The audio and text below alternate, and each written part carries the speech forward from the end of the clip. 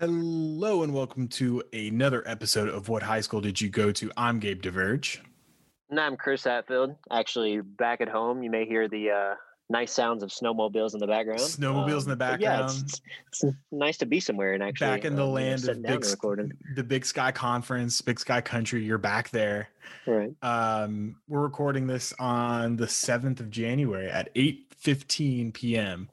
And the biggest thing that's happening right now that we felt like we needed to cover was that Matt Jones of Kentucky Sports Radio is now one of the owners and proprietors of Ohio Valley Wrestling Incorporated and all entities within. All right.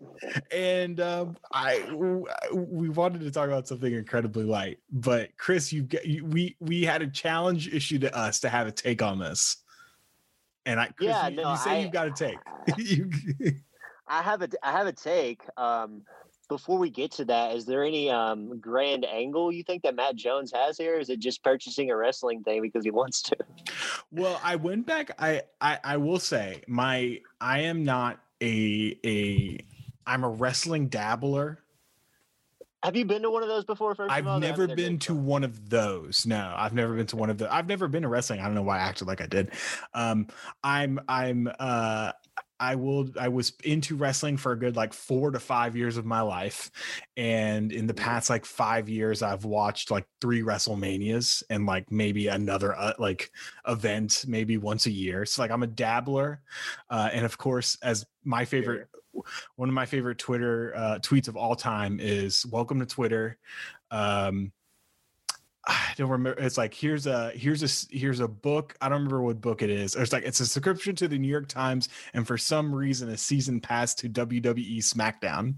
Because for some reason, 80% of Twitter has some level of interest in wrestling. I find the business of wrestling very interesting, which is why I'm so willing to talk about OVW. Right. So, Chris, what do you believe? What is this about? Well, 2 things. I do think that giving the opportunity and the demographic of Kentucky fans, that there stands to be a chance for Matt Jones to make a quick buck. I think he can make some money pretty quickly off this. I think this is a sound business decision for him. I'm not here to insult it. Yeah, I don't know how much of a lasting thing it's going to be. But like I said, I do think in the short term, I think he stands to make some money off of it. But my bigger, big picture take now is that Matt Jones, and he may have been before, but it's definitely official now that Matt Jones is more relatable to the Kentucky fan base than John Calipari. Because on one hand, you have John Calipari, who refuses to play guys that are Mr. Basketball. I thought about how Mark Ennis had to take basketball, and I thought that was a really good point. They definitely miss college basketball. But on the other hand, you have a guy who's like Matt, who says, some of these guys don't even like basketball anymore, so I'm just going to get rid of all this, and I'm going to give the people what they want. It's wrestling. Wrestling. So, exactly, yeah. I mean, I think Matt Jones is certainly more in touch with the Kentucky fan base than John Calipari is. That's my biggest takeaway here.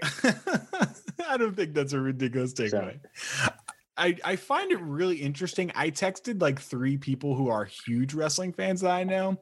2 of them hadn't heard about it, and one was like, "Sure, that's a good idea." And I will say that, as I said, I'm way more interested in the business of wrestling than I am the actual on-screen thing. I find it it's weirdly, because it is a television show and because they feed into each other. I don't know. It's the best parts.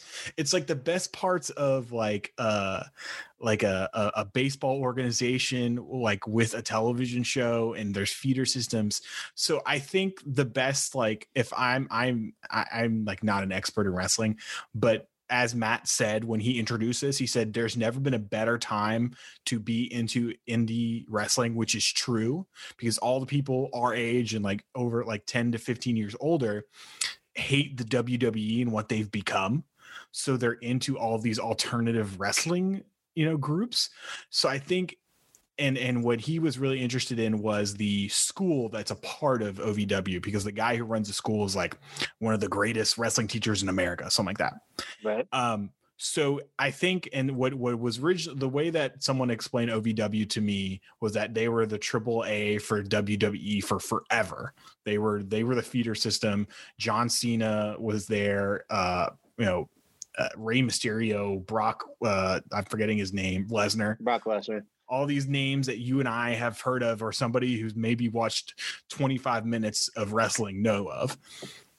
So if they can create OVW to be the AAA for these alternative upper echelon wrestling outfits, that's a good idea, and that's cool. And it's makes sense. Wrestling. It's hipster wrestling.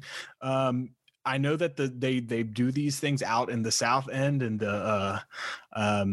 in the southwestern part of the city, and it sounds like they want to move them to be a little bit closer to other people to potentially get a bigger audience, which is cool.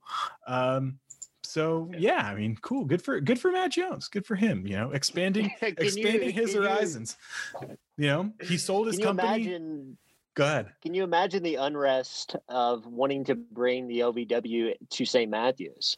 Listen, I want that, dude. I'd go. I'd 100% go. Do it, man. It's incredible fun. Now, I'm not a wrestling fan, but I've been to that, and they have like these guys. They had a guy who his nickname was like the Toll Master or something like that when the toll started, and it was a big thing, and it was like the Second Street Bridge and this whole play on that. The Toll Master. I am all for the acting and for it. I think it's great. It'd be funny. It'd be funny as hell. So shout out to Matt. Congrats. What's more interesting, him purchasing that or KSR being purchased? My joke was going to be that 247 Sports. Well, not by 247, but by the guy who started 247 and sold it for a bunch of money, right, and also contributed to Tennessee being one of the worst COVID states in the union. But let's not talk about that. I find it just because I don't know. I probably honestly the wrestling thing to me, just because I know what the path is for KSR, and it sounds like this guy wants to use KSR as something of a example to create some kind of new alternate, because he's created companies before. It sounds like he wants them to be a model for something bigger. So that's not interesting to me. There's been a new before 247, it was Scout and Rivals, and so I'm not that's not interesting to me. So yeah, so I we'll see what's next, but that's interesting to me for sure. Let's talk about things that actually matter. Hit the intro. Coming to you from inside the Waterson Expressway. Greatness started in Louisville, Kentucky. It's the only podcast that misses cahoots. This is What High School Did You Go To? With your hosts, Chris Hatfield and Gabe DeVerge. Louisville is the greatest. And we're back, Chris. We, of course, have to talk about the real big story in regards to Louisville basketball, and that's the fact that the Cardinals defeated the Vatek Hokies in a barnstormer, 73-71. I think I said that last time, a barnstormer. Don't let me do that next time, guys. Quite an up and down game, Chris, against the team that was at top of the ACC. Really, you said going into this that this was going to tell you a lot about this Louisville team going forward.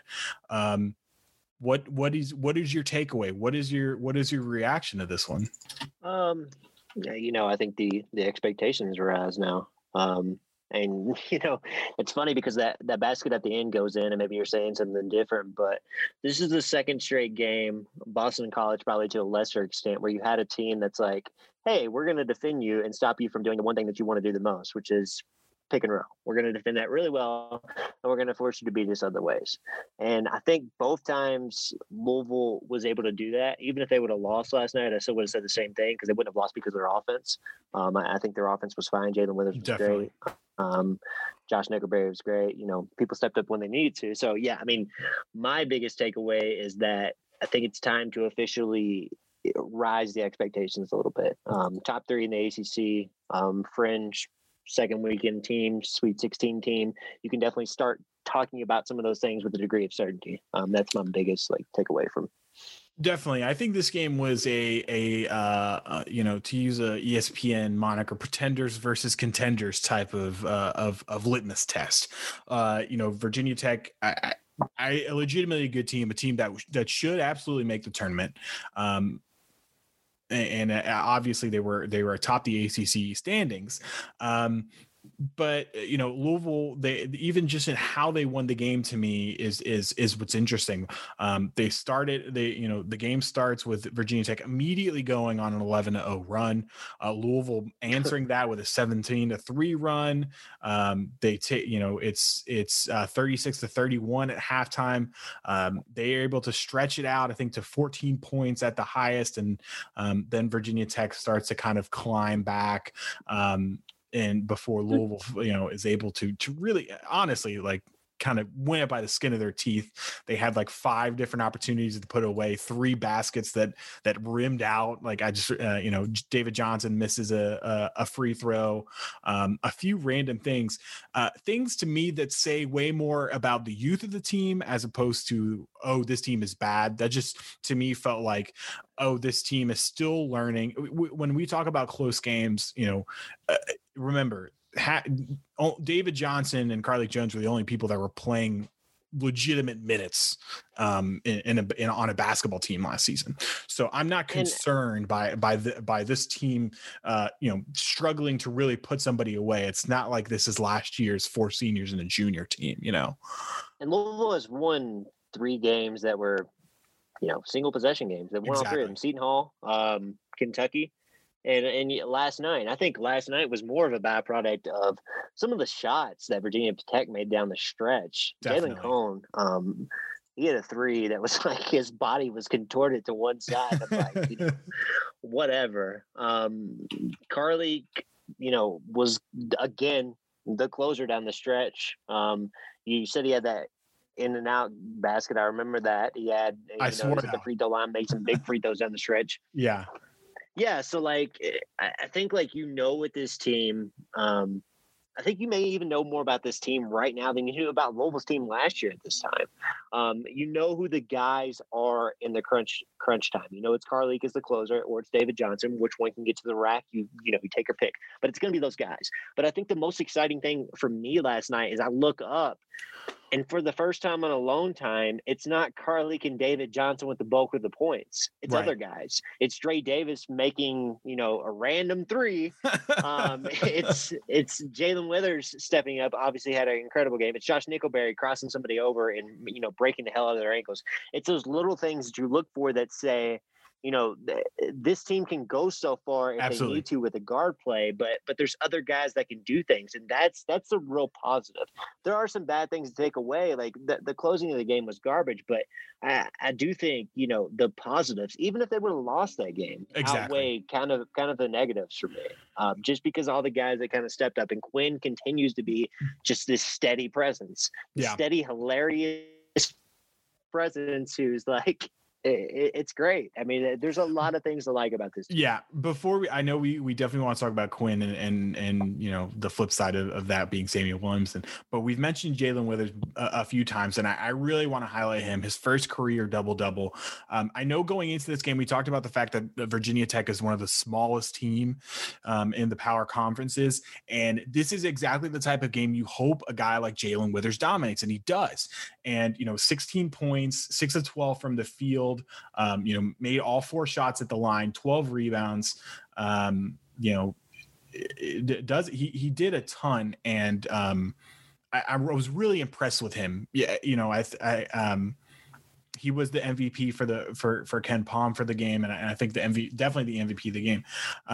Even though he didn't lead the team in scoring, but I just was genuinely super impressed, and this was the type of performance to me that makes me feel like he's not just he's not a placeholder for Malik Williams, and Malik Williams could come back next season and play, and it's not an instantly oh, you slot Malik Williams in over Jalen Withers. Jalen Withers has earned the opportunity to get significant minutes. Yeah, maybe he plays more at the 4, and maybe, but I was really impressed with how he played today, and it really kind of underlines the sort of 12 months that we've been hearing from Chris Mack of him last year succeeding in practice, starting to succeed around this time, and then that really, he's had a few good games, but obviously this is the best he's played in a Cardinal uniform.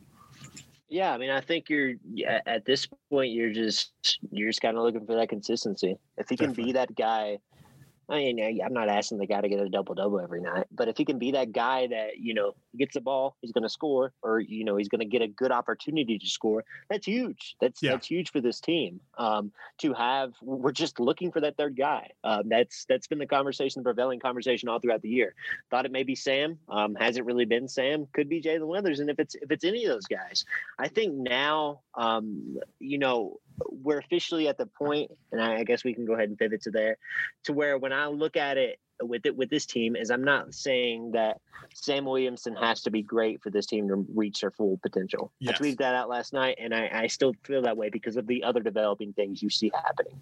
The thing about Sam is I don't really know if he is in the same mode of the rest of these players. There was so much conversation about, Dre Davis, David Johnson, Jalen Withers. These guys are Chris Mack players. They're gritty players. They're going to battle their ass off. They're going to fight. They're going to do all the little things. They might not be the greatest players skill wise, but they're going to be tough and they're going to battle their asses off.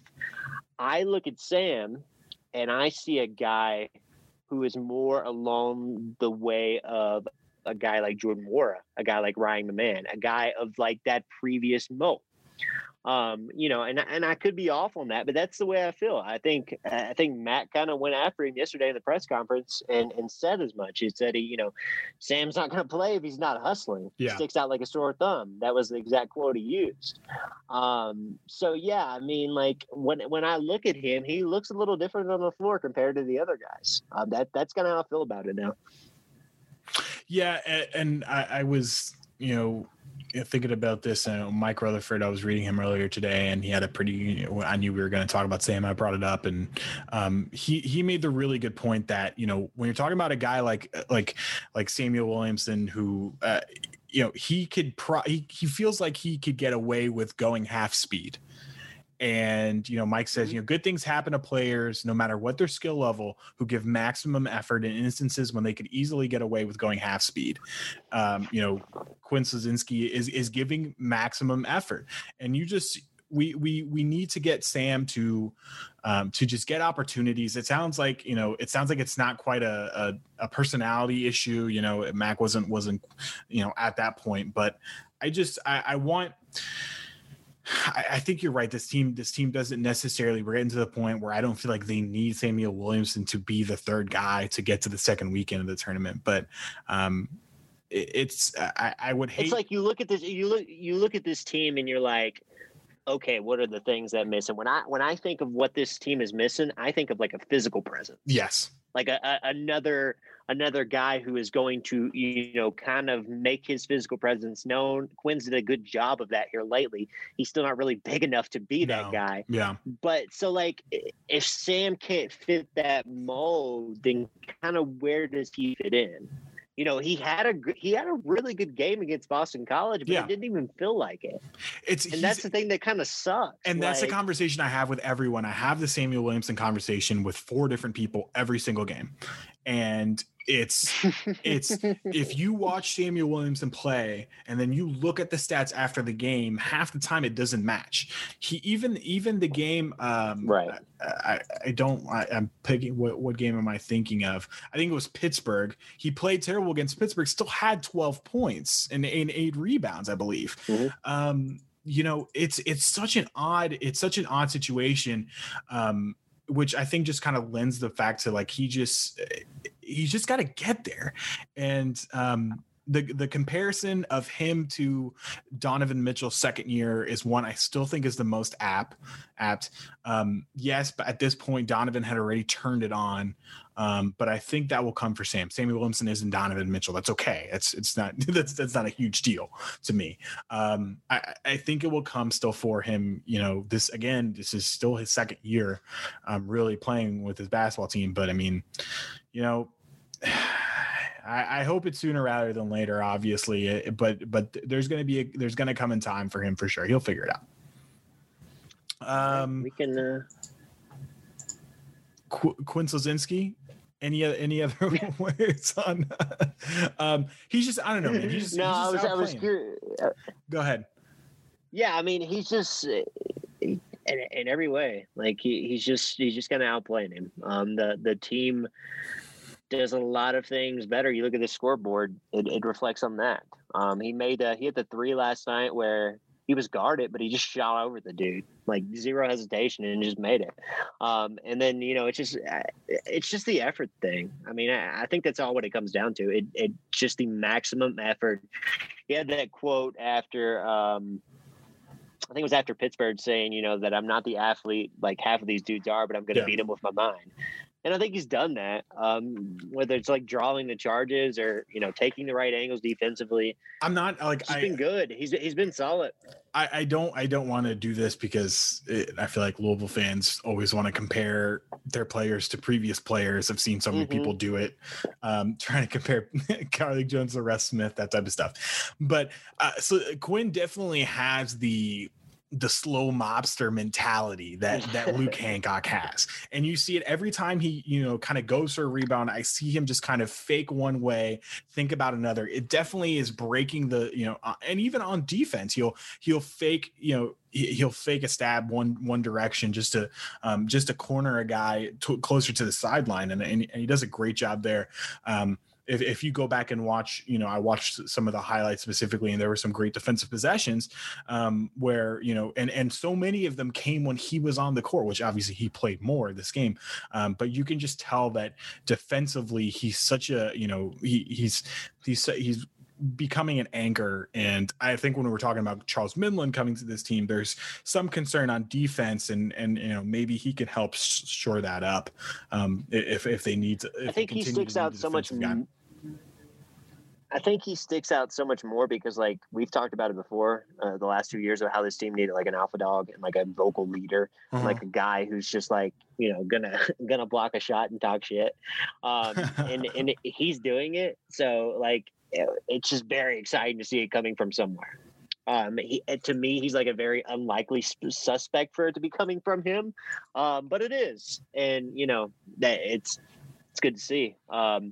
As far as like the Charles Minlend stuff, I'm as excited as you to kind of see what that whole thing looks like. What a weird rollout we've had to this Charles Minlend thing. This is like an incredibly dumb analogy, but like I'm starting to think of Charles Minlend as like, and this team, it's like, and this isn't the best one, but it's like when in Dragon Ball Z, when they're all on the planet of Namek, and at the end of every episode, they would talk about, but Goku's on the way in his spaceship. And it's just like for like 7 episodes, Minlend shows up. Oh, he's warming up. He's coming. He's close.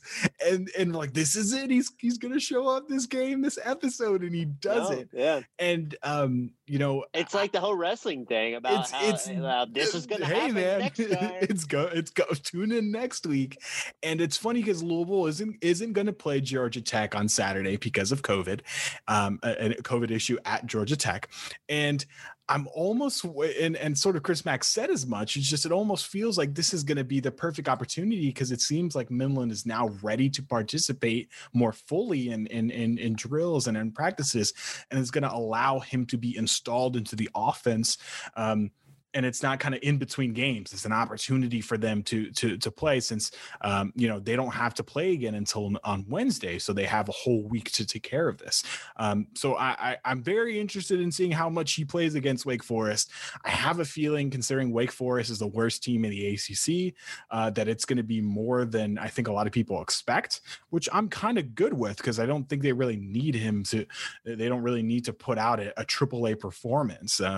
Now we're probably going to lose, but just because I said that. That Wake Forest team was up 9 on Virginia last night, so they've been like here and there. But I mean, really speaking, I hear you. I do think I remain very high on what Charles Minlin can bring to this team, because I just talked about a few minutes ago about how the physical presence and the guy who's going to get putbacks and the guy who's going to be an around the rim scorer.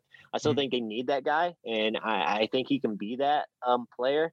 I still think this team has a lot more room. I was going to ask you this question, but we can get to it now. I think this team has more room to grow offensively than they do defensively. Right. As weird as that sounds, they've been putting up some great offensive numbers, but I think they can be better. I think the defense has kind of reached. I mean, they're going to improve. They got to be a better perimeter defensive team. There's still a lot of unguarded threes, especially early in the game last night. There were, but I think this team can grow a lot more offensively than they can defensively right now, and I think he can bring that extra gear to it. Definitely. There's still a level of this team, and you see it, especially late in the games, that just kind of Carlik Williams, David Johnson, one of them decides what they're going to do, and they kind of go from there. There is a flow that we saw, especially in that first half, that those runs, just a flow to the team when it gets going. And we haven't mentioned Josh Nickelberry's name a ton. He has that crazy move that went on SportsCenter, but him being able to come in and knock down a couple of threes just changes this team so much. It does, because it opens up the lanes. And that transition 3 that he drilled is just that's exactly what this team needs to change things, and to really expand. So I completely agree with you. I think defensively, the only thing defensively is the ceiling of this team depends on the ceiling of Malik Williams and what he can do. When he comes back to this team, that's the ceiling for this team defensively. But you definitely are starting to see with these freshmen and how they're playing and how they're getting comfortable in this offense. You're starting to see some really exciting wrinkles, some spots, and Samuel Williamson, steps in. That's a whole other option, and of course Charles Minlin, who I think is going to be way better on the offensive end, is going to offer some unique slasher mentality, and I'm excited for. Do you think we know the ceiling of this team yet? I don't think we do. But this is I'm glad we're talking about this, because this is what we talked about going into this season. This is our favorite type of team. This is supposed to be a rebuilding year. This is supposed to be a bridge, and that's what Chris Mack does. These are his best teams. The teams that made the Elite Eight, they weren't the teams that were supposed to go to the Elite Eight. They were the 1 seeds. They weren't the 1 seeds. So Chris Mack almost kind of weirdly does well with this type of group, this learning group, when the expectations aren't 100% there. So I'm approaching the rest of this ACC season with great excitement, knowing that we don't know what the ceiling is, and if the few matchups go our way come March and April, who knows? Who knows what can happen? I mean, because that's the thing that you hear a lot from fans, and I think you even hear it nationally, is this team has a lot, they have a lot of room to grow still. So I don't really know what that means. I mean, I think fully healthy, Malik Williams comes back, gets into the form. I still don't think he's going to be a great offensive threat, because I don't think he's going to get to that type of health level. But I think defensively he can contribute pretty strongly right away. Definitely. I think all things go well, this can be a Final Four team. I really do. You heard it here, folks. You heard it here. I'll say that. Now, I do tend to think that everybody's kind of playing for second place right now. But I will throw that out there. I will go on that limb and say that right now. I respect it, Chris. I respect Wisconsin and Indiana in an absolute battle. I never saw this coming in a million years. Yeah. So any other thing we want to talk about? David Johnson, we haven't really mentioned him. Dude just keeps rolling. ACC Player of the Year candidate David Johnson. It's happening. I mean, just look at the numbers, man. I mean, last night wasn't his best game, but he's still averaging damn near double-double, especially since the COVID restart. I know he's pretty close to that. I can pull up those stats. Sometimes he's averaging 14.7 points a game, six rebounds a game, 3.7 assists a game, but shooting 48%. And from three, he's shooting 45.7%. Like what? Yeah. He shot 21.7% from three, and I know he shot more threes already this year. I'm pulling that up right now. He's already shot 35 threes. He shot 23 last year, and he's doubled. One of my favorite Mark Titus things is you got to keep shooting threes until you're less than 40%. So feel free, Dave, to keep, if you're over 40% from three, you haven't shot the ball enough. So keep shooting it, Dave. That's totally a good way to look at it. He's he's getting to the line a good amount, which I really appreciate. Just looking at sort of the national numbers, he's not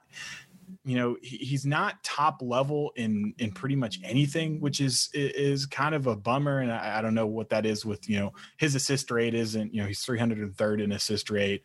The best he is in 3-point percentage. He's 132nd in that.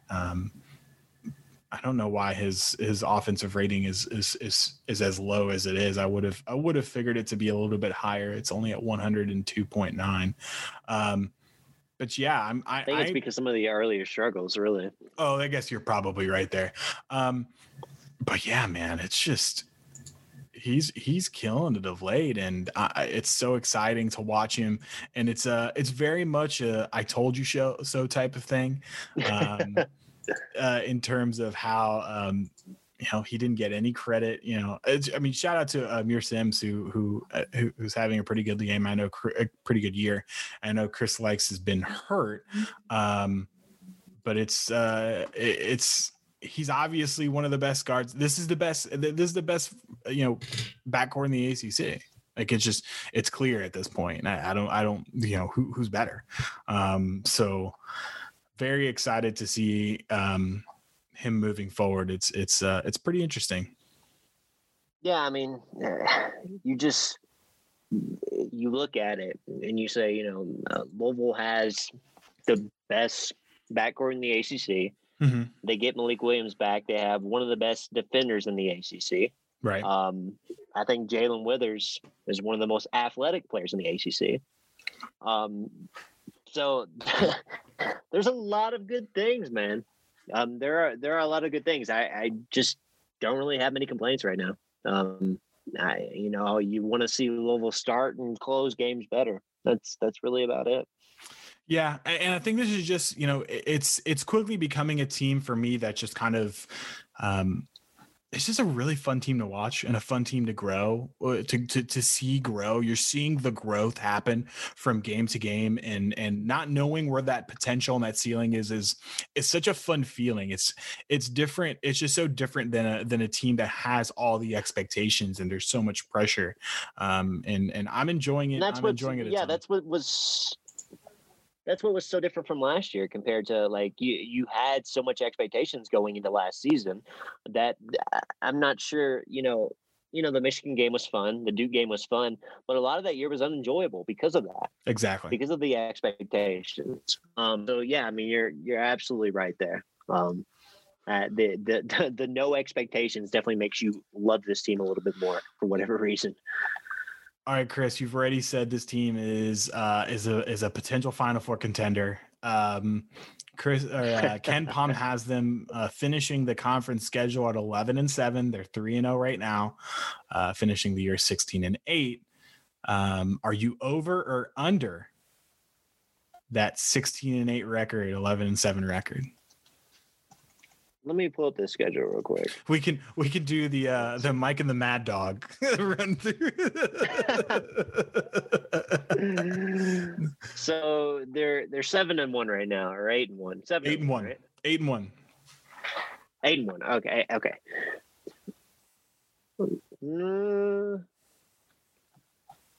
Where are the losses, I guess, is my question. Okay. So So I don't think you sweep. I don't think you sweep Duke in Virginia. I think you No. beat Duke once. I think you beat Virginia once. yeah. Okay, so that's 2 And I losses think there. you know, Florida State at home, you think that's a win? I think that's a win because I think they match up pretty well with Florida State. I don't think they match up well with Clemson at all. So that's 3 losses there for me. And then I'll say they lose at North Carolina. So it's 4 losses, or the 5 losses. Yeah. That's 4. Okay. And the Syracuse game is the one I was wondering if you were going to mention that at Syracuse. That's the coin flip. That's the coin flip because that's it's a tough game for a young team. I hate the at Syracuse. So yeah, game. we're on the same wavelength. And it's just setting up for the at Syracuse struggle. They can't figure out the zone. Carleek and DJ are cold from 3, and then they win by 25 points when Syracuse comes to Louisville. Like it's perfectly set up for that. There's no way it's gonna happen any other way. That's either a 2-point. That's a 2-point win, or Louisville's gonna give me about 40. Like there's in between though. Absolutely. So I'm looking at that. Okay, so you're saying 5 more. I think you had 5 more losses. Okay. I had 4, I believe. No, 5. Let's see. Yeah, I had 4. I had 4. So 1 to Duke, 1 to. So what would that put the final record at? So that would put them at 16-6, and then that would make them 11 or 13-5. If I did, yeah, for the conference. Okay. That's gotcha. I don't have the conference standings in front of me, but that seems like that's good enough for a triple bye for sure. Maybe not the conference championship, but Louisville is tops. They are tops of the ACC right now. Oh no, they're not. I lied. They're in KenPom. Duke is still 16th. Virginia is.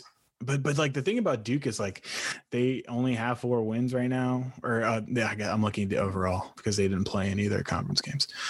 Duke is projected for 12-6. Virginia is projected 12-6.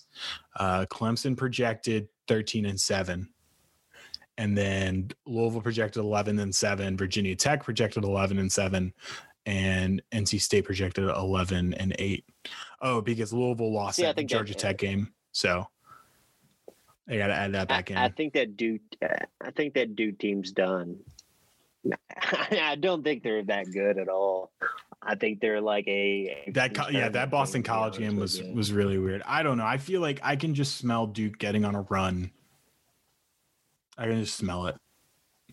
Like I feel like they come to Louisville. You know, they play their next 4 games are Saturday against Wake Forest, Tuesday against Virginia Tech. I think they'll beat Wake Forest. They'll lose to Virginia Tech at Virginia Tech. They'll struggle against Pittsburgh. They'll lose to Louisville at Louisville, and then they go on a run from there. They get Clemson at home. I bet you $10 they beat Clemson at home on the 30th. And then kind of go on a run from there. They get North Carolina and Notre Dame back-to-back at home at the beginning of February. They're not going to lose to NC State this year. And then they kind of have an easier rest of the way until they play at North Carolina to end the season. It's going to be interesting because I don't know. I think you're right. Like I feel like there's a Duke run in them. Yeah, I don't know. Jalen Johnson has to be better than what he's been. I don't believe for a second he's this. Yeah, and like he's this poor. He's the best player on that team. And when I've looked at them, I haven't watched a ton of them. I watched them against Boston College last night, and then I watched them a few other times. It's like their best players can't defend, and then the guys that can defend can't score. So that's kind of a problem. I do think Clemson's really good. And I think they're a really tough matchup for Louisville because they play really good defense. They're very physical, and they're not really going to beat themselves. They're going to play a really slow down game, and kind of minimize the possessions. So that's the one for me is like, if Louisville could go there and win, I'd be like, my God, this team is going to win the ACC. But I don't see it. So yeah, that's kind of where I am with that. I still feel like there's like a ceiling to Clemson that, like, I don't know, like they haven't really played a really, really good team. They play Virginia on the 16th. I don't know why are Virginia and Duke still in the teens in Ken Palm. Fix the algorithm, Ken. Come on. I'm basing so much on that in my mind right now. You have to look at it a little bit different because I just like, I really don't think Duke's very good, and I'm not sure Virginia's much better. But maybe I'm wrong. Virginia's been counted for dead several times before, and kind of came back for life. So them, I won't count out. Duke, I'd be a lot more quicker to count out. That's kind of the way I feel about it. That's fair. So yeah, you want to make this seamless transition to talking about yesterday, because I do want to talk about it. Yeah, we're gonna talk about what happened yesterday. If that's not your jam, I understand. You can, thanks for listening. But we're gonna talk about it because it happened. I kind of got some flack on Twitter because I said Louisville probably shouldn't play a basketball game, and I get the reasonings why people wanted to, especially in the time of COVID. Virginia Tech probably wants to leave immediately after that game and go home. You're asking them to come back. That's fine. I get it. But I don't know, man. It's where do we want to start? I was, it's such a weird, do you want me to start? Do you want to start? You start. Here's where we can start. I think that yesterday you tweeted about. I really kind of connected with when you said it. You said something along the lines of, "This is America, and we have to accept that." Because yesterday, and even today, the thing that I kept hearing over and over and over again was, this is not America. This is fringe parts of society. And the thing I kept screaming at my TV is, this is America, because that's how yesterday felt to me. When I look around historically about how this country was built, and all those things, I won't get too deep into those things. But I think, if anything, storming an unassuming Capitol building is extremely American. That's the way I felt about yesterday. Is I thought that, I wasn't sad as much as other people, because I think for me, after Charlottesville, nothing really surprises me. Right. So I think the part of being sad is part of that's surprise. And anymore, I'm just kind of numb to it, which is a terrible place to be. Right. I'm not advocating that at all. In a good place. But that's kind of how things registered with me yesterday. You hit it on the head when you said that we need to accept this as who we are, because if we don't accept this as who we are, then I don't think you can ever confront it. I'm glad you started there. I think that's probably where I should have started, and I didn't. I don't have the man's name, but I think the most powerful moments of television that has been around since Trump took office is a reporter on MSNBC, and he says the exact same thing. And it was in relation to a person, I believe, a person who had, one of the dozens of times in the past 4 years where an unarmed Black person was killed and no one was brought to justice for it. And he said that exact thing. This is who we are. We were a country built on insurrection. The armed conflict is a part of us from, for forever, from the beginning and in every, step of the way. And the longer that we ignore these, several people have brought up the situation in the late, I'm not trying to quote history. I just heard it said literally 6 times, but in the late 1800s, this exact thing happened in Vermont, I believe it was. And the government in Vermont, it was a mixed race. It was white people and black people combined to create, I believe, some kind of statewide party. And white supremacists stormed the Capitol and took over the government, and they succeeded. And that was your grandparents, your great-grandparents, our great-grandparents were there for that. That happened while they were there. That those people that most of us met or knew and have memories of, they were there for that. That isn't old. It's not. It may be 140 years ago, but it's not old. So the longer that we ignore that, the longer that we ignore in every facet of the longer that we ignore the fact that police were the history of police in America starts with people searching for slaves that escaped. The longer that we know that the Senate, the longer that we ignore that the Senate was built just to appease small states, and it was, that this government was designed in ways that the founding fathers couldn't even understand. The longer that we don't recognize that and accept things for what we believe them to be, some exceptional American story, the harder it is to quote unquote come together. And I'm not saying you shouldn't be patriotic. I'm a very patriotic person. I love this country dearly, and I love the ideas and the pinnacles that it can be.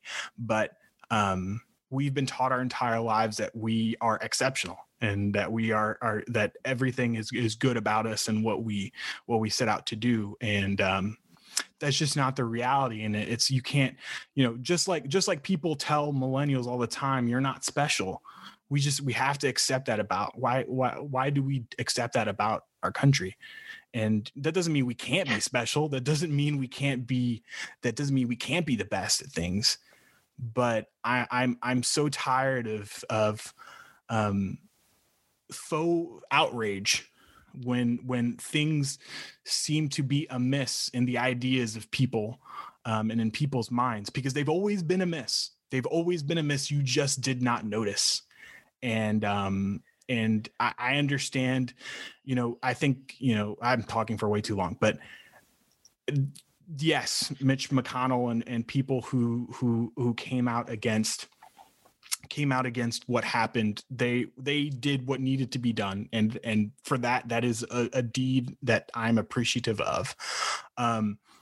But there are so many people that have their hands all over this. Even if their hands aren't filled with blood, there's just a little bit there. Their hands are dirty, and that's not necessarily means that they were at fault. Their blood to their hands, or there are a few people obviously that the president and specific members of Congress who have it on their hands more than others. But it's just it's hard for me to see people, even people who supported the president, be like, oh, well, this is where you lost me with this one. No, it's always been this way. It's always been, this is who we are. This is what it's always been. I talked way too long. And I think please. No worries at all.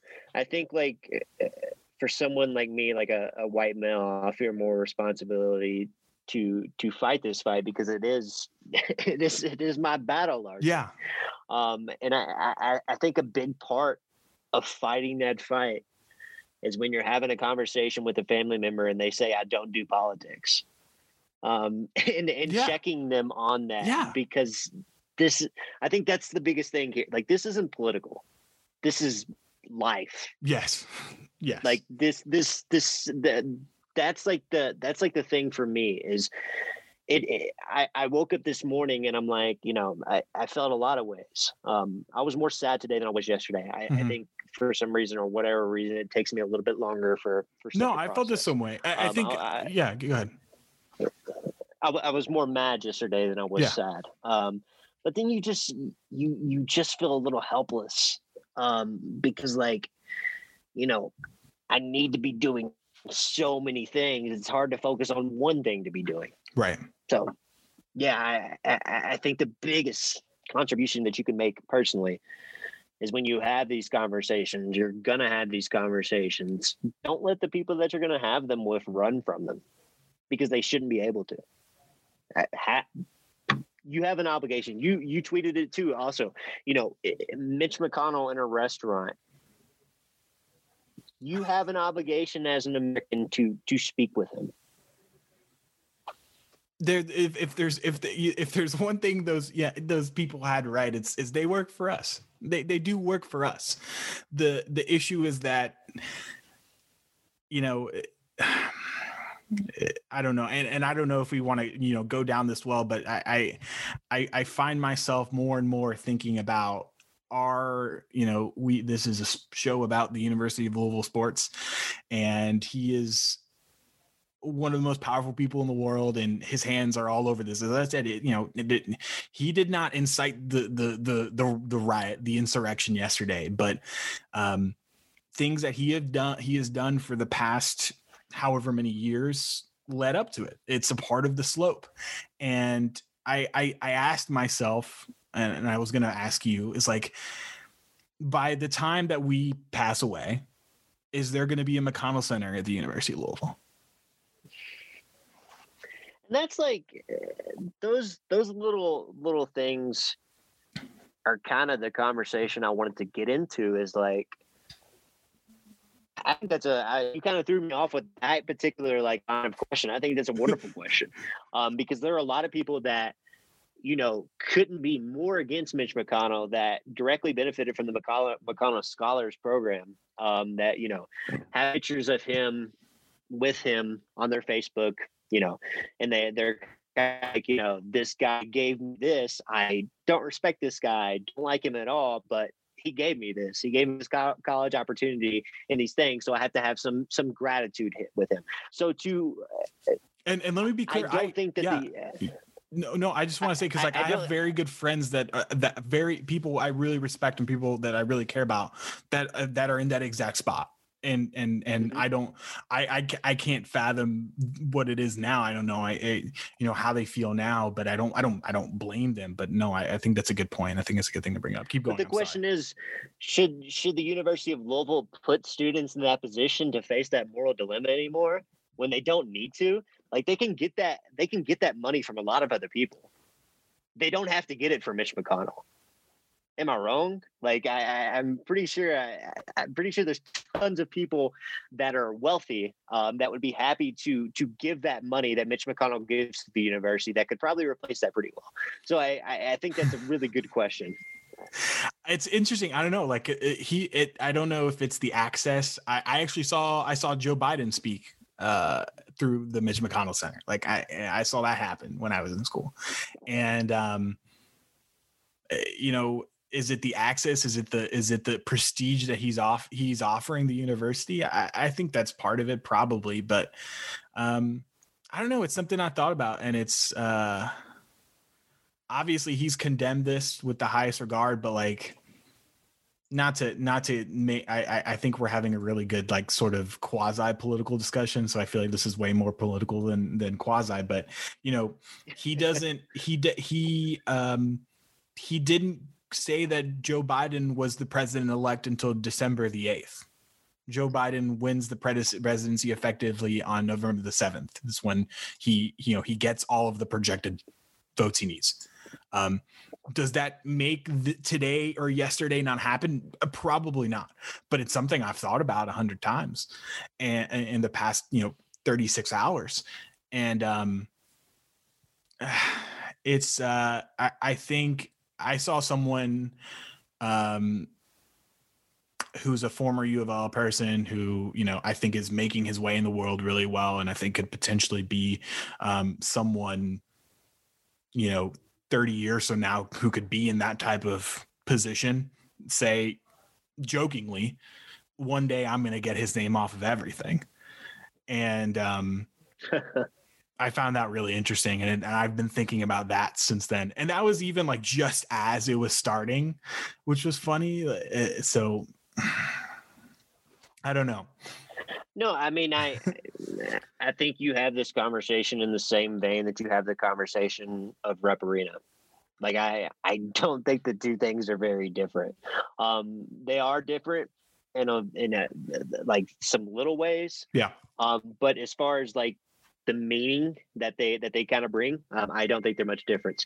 Where do you stand, like, baseline about? I wanted to, at least mention this because I do think it's an interesting topic. I don't even really know how I feel about it, but just the whole thing that happened with Donald Trump's Twitter account, the thing that happened with this Facebook. You have guys like Edward about censorship and things like that. Any grand take about that, or any opinion on that?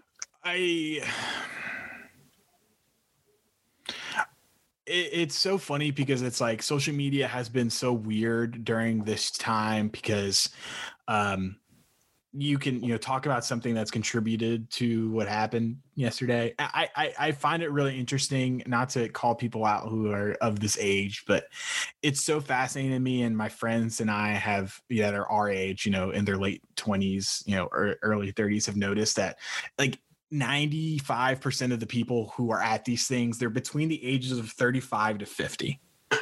It's like people who the internet happened early enough in their life that they're confident within it, but they didn't grow up with the internet. So like I've heard it theorized that because the internet wasn't something they were basically born with or grew up with, it's harder for them to discern the difference between what's on the internet and what is real life. Where, Gen Z, if you watch TikTok, these like everyone, oh, the internet's killing kids, blah, blah, blah, or, it's making kids into these terrible people. If the kids understand the differences between online and not online more than any other generation. It's fascinating. So I don't even want to, that's a whole completely different story, but I'm so fascinated by these social media platforms because I think essentially, to answer your question, they are doing this because they know that on the 20th things change. And I think they would be doing this if Trump was reelected. I guess that's you think they would. I'm not sure. You think they would? Because I don't think that. No, I don't.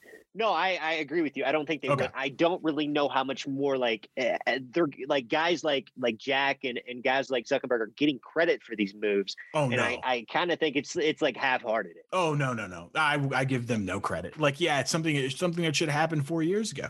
It's something you're telling me what's different between what happened in the past 48 hours and Trump saying that we're going to send a missile to North Korea. What's on Twitter? What's different between those two things? Oh, because it has to do with America. Now we care. No, it's the same thing. Yeah, it's the same thing. Yeah. And he said, I think that's kind of the point I'm just driving home. No. And I don't know, man. Like they know. And I've seen, if you're really interested in this type of stuff, I really recommend the guy's name is Casey Newton, who is, I think, probably the foremost social media platform content guy. Like he wrote that incredible article a few years ago about the people who are the content moderators who basically watch the worst shit on the internet that gets posted on Facebook and YouTube and like have PTSD because they've seen people die on video for minimum wage. But that's neither here nor there. Anything else before we wrap up? Any other? I don't know, man. It's nuts, man. This is I let's circle back to your point because I think it's important because conversations are important. And at the end of the day, I think that's the way, because like the worst part of this for me is obviously like, the people dying and the things like that and the balance you see. But the worst part of this for me is feeling kind of helpless. And I think the way that you can empower yourself a little bit is having those conversations with everyone you meet, not shying away from those conversations just because you don't want to talk about them. We have said this. I have said this, and I'm definitely not the first. So many people have said this over and over and over again. You got to talk about these things. At the end of the day, that's what it is. That's what it is. Absolutely. I think an engaged society is a healthier society, and I think when you have people, again, not I feel like we've done a good job of not being overtly political, but I think when you talk about when more people get involved in the process, there are more policies that more people are inclined to agree with and would be beneficial to more people out there.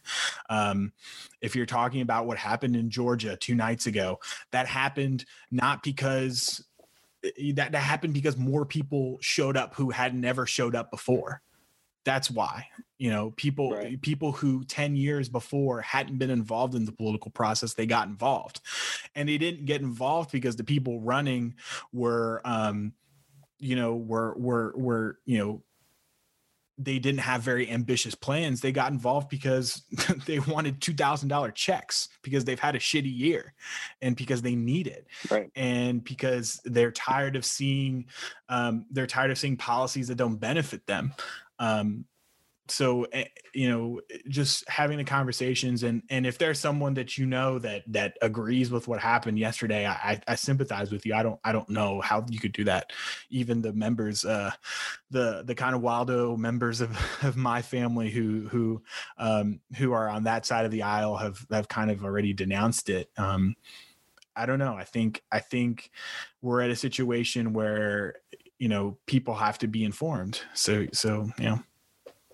and getting the right information out there is a whole other animal. We could talk about that for an hour, but have the conversations. No, I think that's a good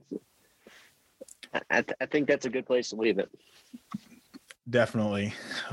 This was a fun one, Chris. This was a good one. I think it was a good combo. But hopefully we won't have something so serious to talk about next time.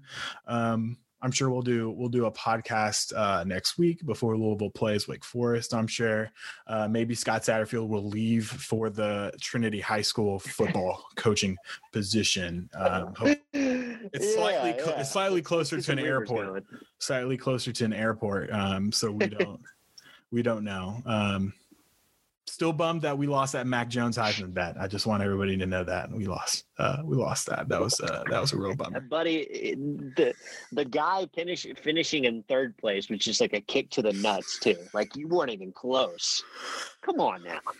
I know we're trying to close this out, but really quickly, do you think that Dabo Swinney is the reason why that Trevor Lawrence doesn't win the Heisman? No. Okay. I don't think that either. I've seen that take 3 times and I don't understand where it's coming from. I don't think that's it. But that has been a thing because Devontae going nuts probably really wasn't a big thing for the voters because they voted 2 weeks ago. Right. So he had been putting up numbers, obviously, but I don't know. I don't think Dabo was really. His last biggest thing was the whole Florida State COVID thing. And that was months ago, right? Yeah. Yeah. So it wasn't in voters' minds when they were going to vote, right? I don't think so. No, I don't. All right, then. Well, we'll leave it there. Thanks everyone for listening. We hope you're doing all right. Talk to somebody, man. Tell somebody you love them. We'll see you guys next time.